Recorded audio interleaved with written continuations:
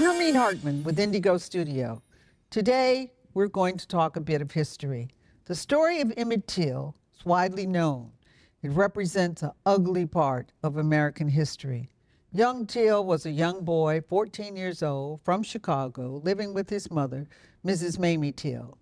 He visited relatives in Money, Mississippi. He was horrifically killed by white men, August 28, 1955, 14 years old. He was killed because he was accused of offending a white woman in the family's grocery store.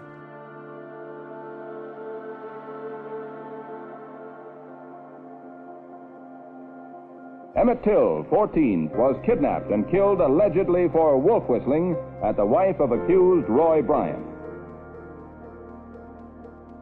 It's not just that they discover his body and that he's been killed. He has been brutally, brutally beaten.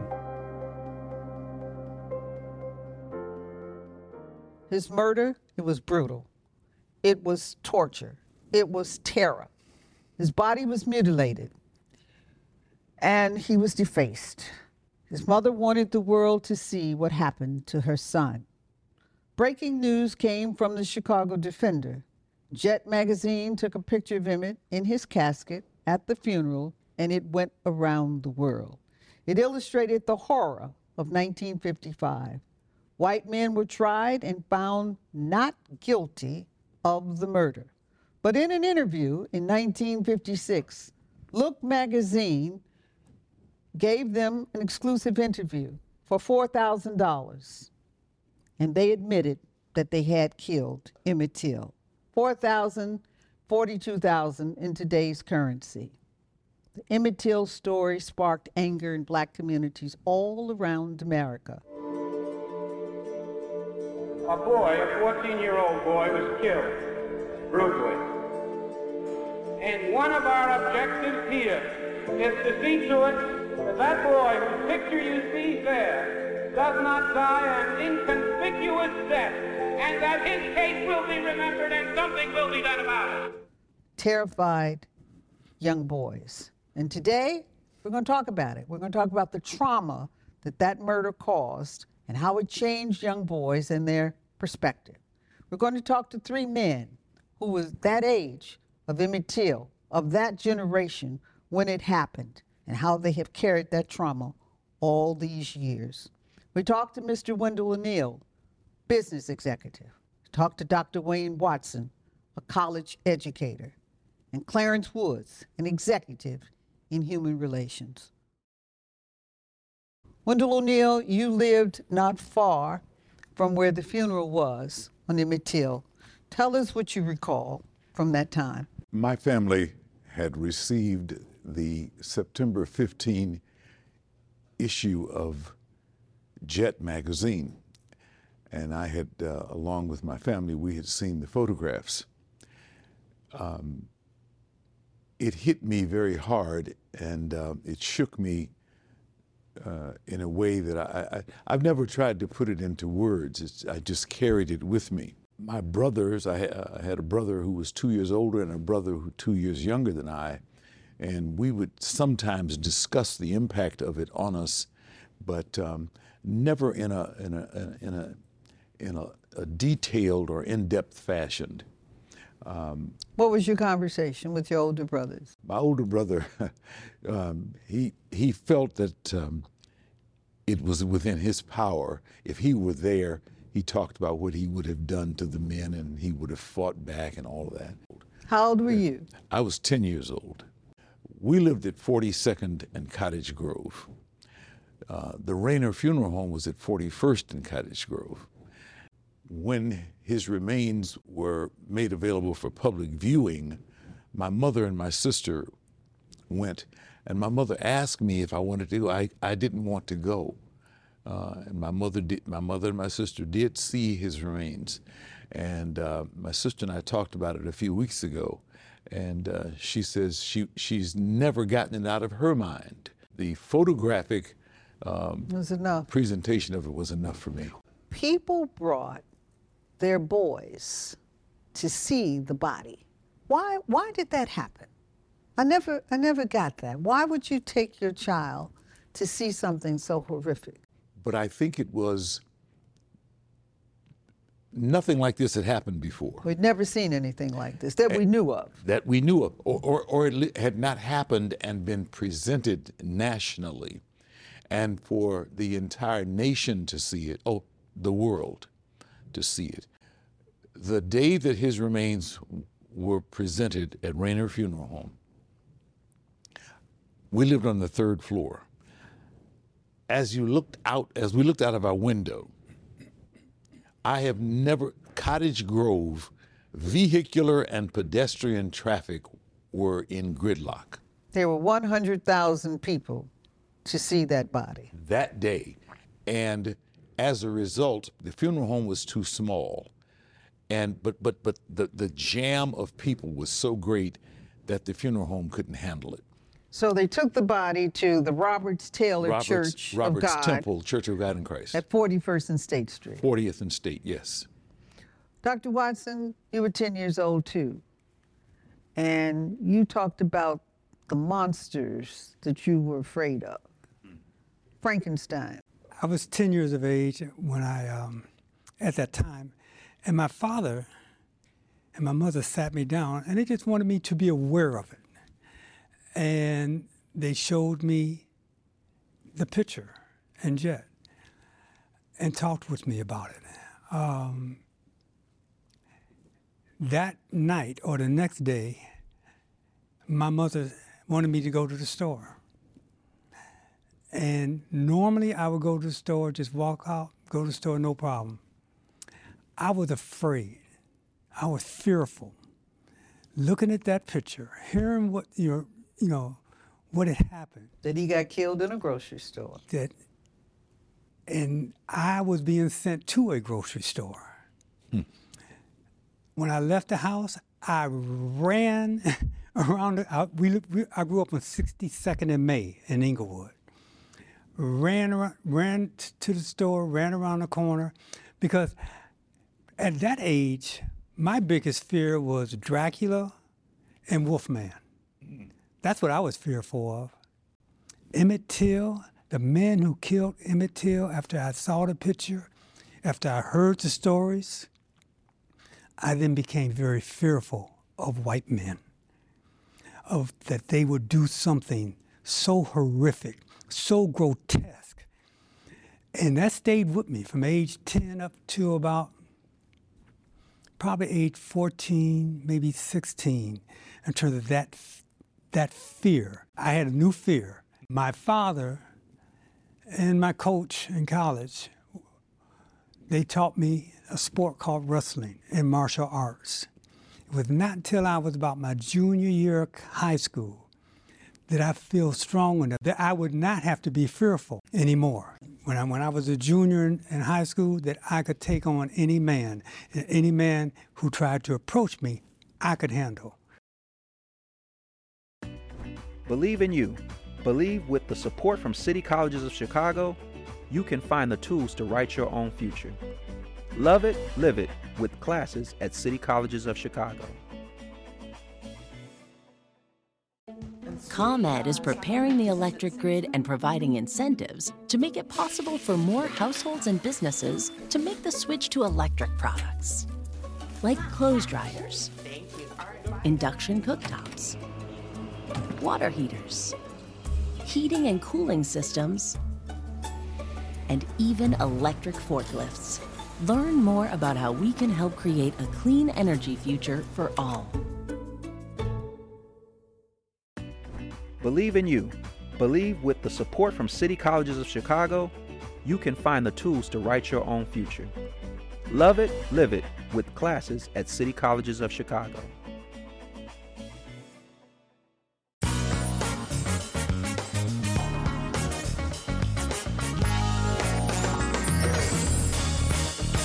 Clarence, you have a slightly different perspective. You were living in Birmingham as a child, 15 years old, very smart, ready to go away to college. What happened? Well, first of all, you have to understand, I was next door to Mississippi. I was in Alabama. Had there not been the black media, we probably would never have heard the story the way we heard it. White media did not call Emmett Till's name.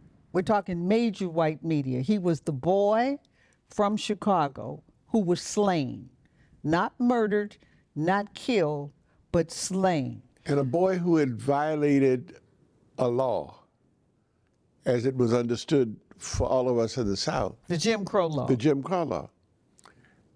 And so had it not been for the Birmingham Mirror, or the Birmingham Daily World, or the Birmingham Times, or Jet, we probably would have heard about it long after. What was happening in Birmingham at that time? Well, you have to understand, I grew up in a city where blacks' homes were being bombed. Little black girls were bombed in the church at 16th Street. Remember that I rode, those of us who rode the bus rode on the back of the bus. Remember that when you went to a store, you could not try on clothes. And so the clothes you bought, or your parents bought for you, were brought home and given to you, and you hoped like hell the sizes were right. Blacks worked for whites. They were the help. The coal mines and the steel plants were there. Domestic workers. Domestic workers. I was very fortunate. I grew up in a home with professionals. My father owned 5 drugstores. My mother was a teacher. My grandfather had been a principal. But even they had the fear. When I left home, it was always be careful. How you spoke to and back to white people. Remember that I drove through Bessemer, Alabama, to the drive-in theater. Everything was segregated. On Fridays, I could be assured that on the drugstore in Ealton, which was a part of Birmingham, the Klan was going to burn the cross. And I was going to see that cross, so I understood it. And I was told that regularly. My grandfather lived 60 miles from Birmingham. We went to visit. He was 11 miles from Mississippi. My mother would always tell me, when my little cousins would say, let's go to the drugstore, I knew that I could take probably 2 steps in. I couldn't walk in the back of the store. I couldn't choose my own candy. I had to say what I wanted and point. Those of us in the South were living a different life, understanding a different way of behavior. And so I'm sure that what Emmett's cousins who lived there saw was he was violating a rule if he did what he was accused of doing. But remember, Emmett had no idea. None. None whatsoever. When he got off the bus or the train in Mississippi, regardless of what your parents told you, and you were told not to look, not to touch, not to see, but you weren't a little boy. You were ready for college. You were going to Fisk University. I was going to Fisk that year. And your father said no. No. Why? Because I was too young. He was so fearful. He held me back for 6 months before I could go. But during those 6 months, remember, he was telling me everything that he thought I did not know or was not ready for, so that I could get ready to go. He's not talking academically. He's talking socially, cultural mores. You, black boy, can do this, cannot do that. You can go up the street to visit a family friend, but this is how you go. And if you're stopped, this is how you act. This is what you're going to be doing. I had gone to stores all of my life at Birmingham. Did you become fearful? Oh, of course. I was very fearful. You had relatives here? I had relatives in Chicago. I lived not far from, in the summer, yes, not far from where you lived, on Cottage Grove. Yes. But I could not take any of the behavior back to Birmingham that I was doing in Chicago. Did you bring any of the Birmingham behavior to Chicago? Of course. Of course. In Birmingham, I got a chance to go to the zoo or to the state fair one day. The Negro Day? Well, I wish it had been a Negro Day. It was a colored day. The colored day. I went the colored day to the fair. When I got to Chicago, I could go to Riverview. I could go to the zoo. I could go to the parks. Another sense of freedom. Another sense of freedom. But when I got off the train in Birmingham for school in September, all of that ended. And I am well reminded that all of that did not exist for Emmett.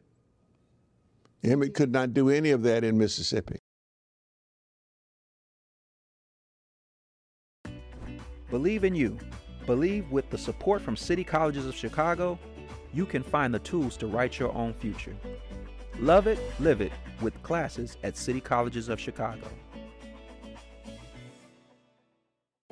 ComEd is preparing the electric grid and providing incentives to make it possible for more households and businesses to make the switch to electric products, like clothes dryers, induction cooktops, water heaters, heating and cooling systems, and even electric forklifts.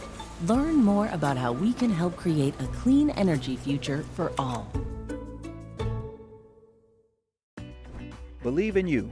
Believe with the support from City Colleges of Chicago, you can find the tools to write your own future. Love it, live it with classes at City Colleges of Chicago.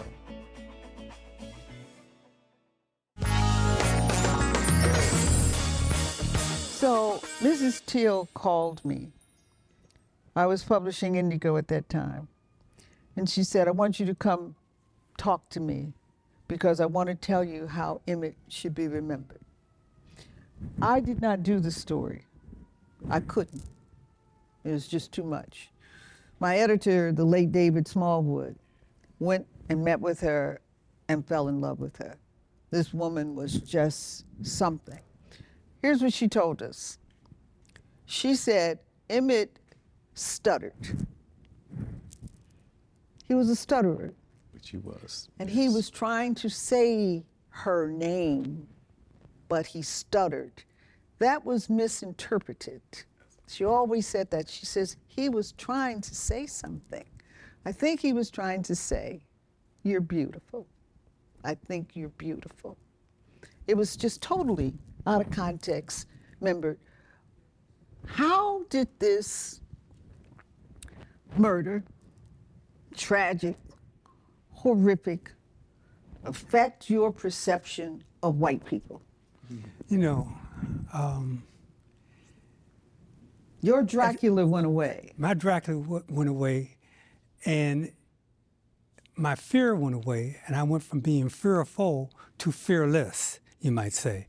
And that fearless took on a very strategic approach when I went to Northwestern University. Because you were a wrestler, your father had taught you how to defend.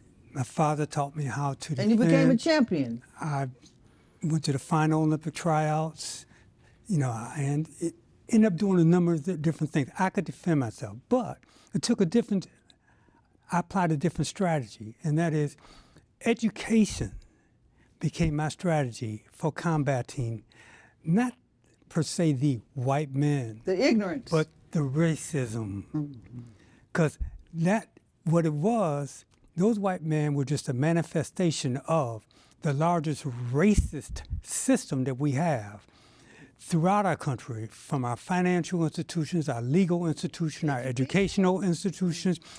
And what I realized at Northwestern, from both the formal and the informal education I got at Northwestern, was to combat it.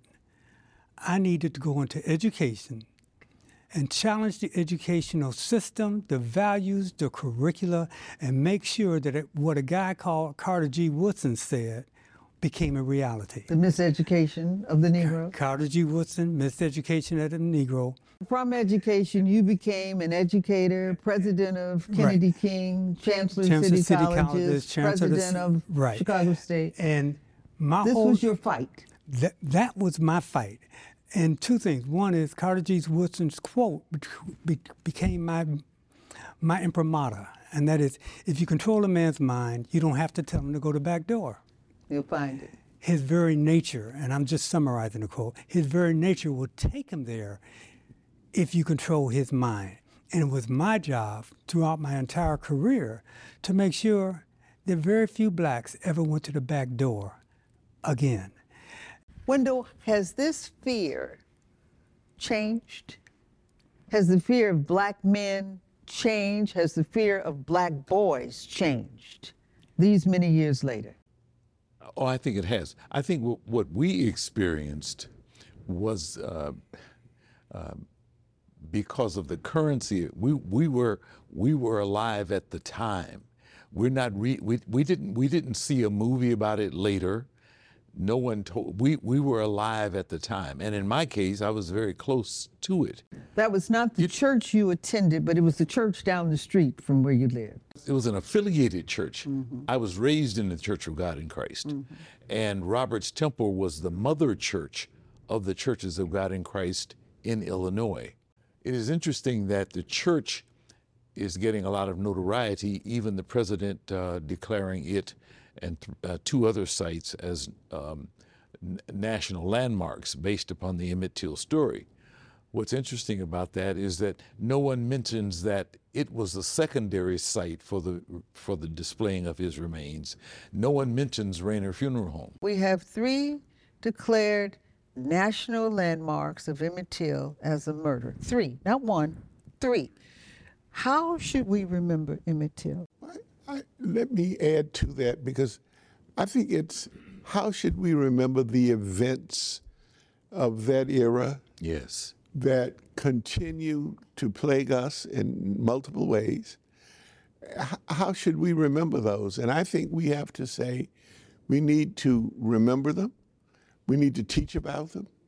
We need to remind people they did exist and that it was not that long ago. That's right. And we need to remind those institutions that did not work for us that they have an obligation to work for us now, in that those kind of things don't happen again.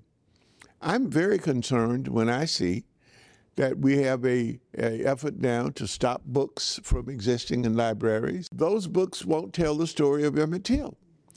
We have teachers and others who won't teach those stories. Emmett Till won't be understood the way we know that story should be understood. And so I think it is critical that we do something and say something about that so that we keep those things alive for us. We have museums and institutions around the country for everybody. We have in Birmingham and in Atlanta some museums that tell the story of civil rights. But where's the Civil Rights Museum on the south side of Chicago that tells the story of what was going on the south side of Chicago? At that time. When I did come to Chicago in the summer, my uncle took me for a ride, and when we got to 63rd Street, he said, blacks will never live beyond here. Wendell, you've had a corporate, your career has been in corporate. Yes. Wayne, your career has been in education. Your career has been in human relations. We've all worked with white people. Yes. We've all maybe been the integrator, if you will. Do we still have to act differently with white folks? One of the key principles that came out of the Dred Scott case in 1857 was a black man has no right that a white man must recognize or respect. No right to be recognized. It's not a direct quote, but that's basically it. That's the sentiment. A black man does not have a right that a white man must respect. Emmett Till thought he had a right. And as Clarence stated, the right in the South, he could not just walk in that store the way he wanted to. He didn't know he could. So they didn't respect it. In terms of white people or the institutions, we must speak truth to power. We must have the courage and the conviction that our grandparents and our parents had, who did a lot of fighting. We must be willing to speak the truth, because my fear is the same and that is, we're about ready to lose it. So it's overt racism, covert racism. But it's also that I think we have to acknowledge the existence of racism. But we have to point to it every time we see it. That's right. Call it out. I think the danger is that we have become trained. Complacent. Well, it's complacency, but it's also that we have become trained in a way to not say anything about it because we have included it in a piece of how we get ahead. It's been avoidance. I think we have got to speak up. We've got to say it. We've got to point it out. I think we've got to acknowledge it. I mean, we live in a town, Chicago, where we take great pride in talking about the existence of certain things, how many black millionaires, or whatever we've got. But we don't own a car dealership anymore. Are we on the boards of directors of those institutions? Are we on the boards of the banks and the boards of the hospitals? Do hospitals give us a quality of care equal to the quality of care they're giving whites? And who do we have speaking up for us? We need to speak up and say where we are still suffering discrimination, exclusion, almost an extinction in ways from being a part of the dynamics of our city and of our state. We want to applaud certain things when, after all, it's too darn late to sit around and applaud what should have been there 20, 30 years ago. We need to speak up on that. So the aftermath of Emmett Till is still existing. Very much. The aftermath Absolutely. is still existing. Regrettably- And when they say you can't read this book, it's to ignore it. It's to act like it didn't happen. Let me just say one thing on that. We need to say we need to read the book, but we also need to speak to some of those folk who said they were our allies and say, come on, get on this boat with us. Let's do something about this. Because I wish all of those folk that are against what we're talking about lived in Florida and Texas. They don't. They don't. So they could fight. They live in Illinois. They live in Michigan. They live in some suburban communities very close to us. But we went to Emmett Till, went to George Floyd, and we see our young boys, our young men still being murdered for sometimes what is just totally innocence. We see some men go to jail, stay in jail 30 years, 20 years, and then to find out they didn't commit They the were crime. innocent. They were innocent. Wow. Black men, you all have a tough time in this society, and you still do. But we got to correct it, and I hope the fear's gone.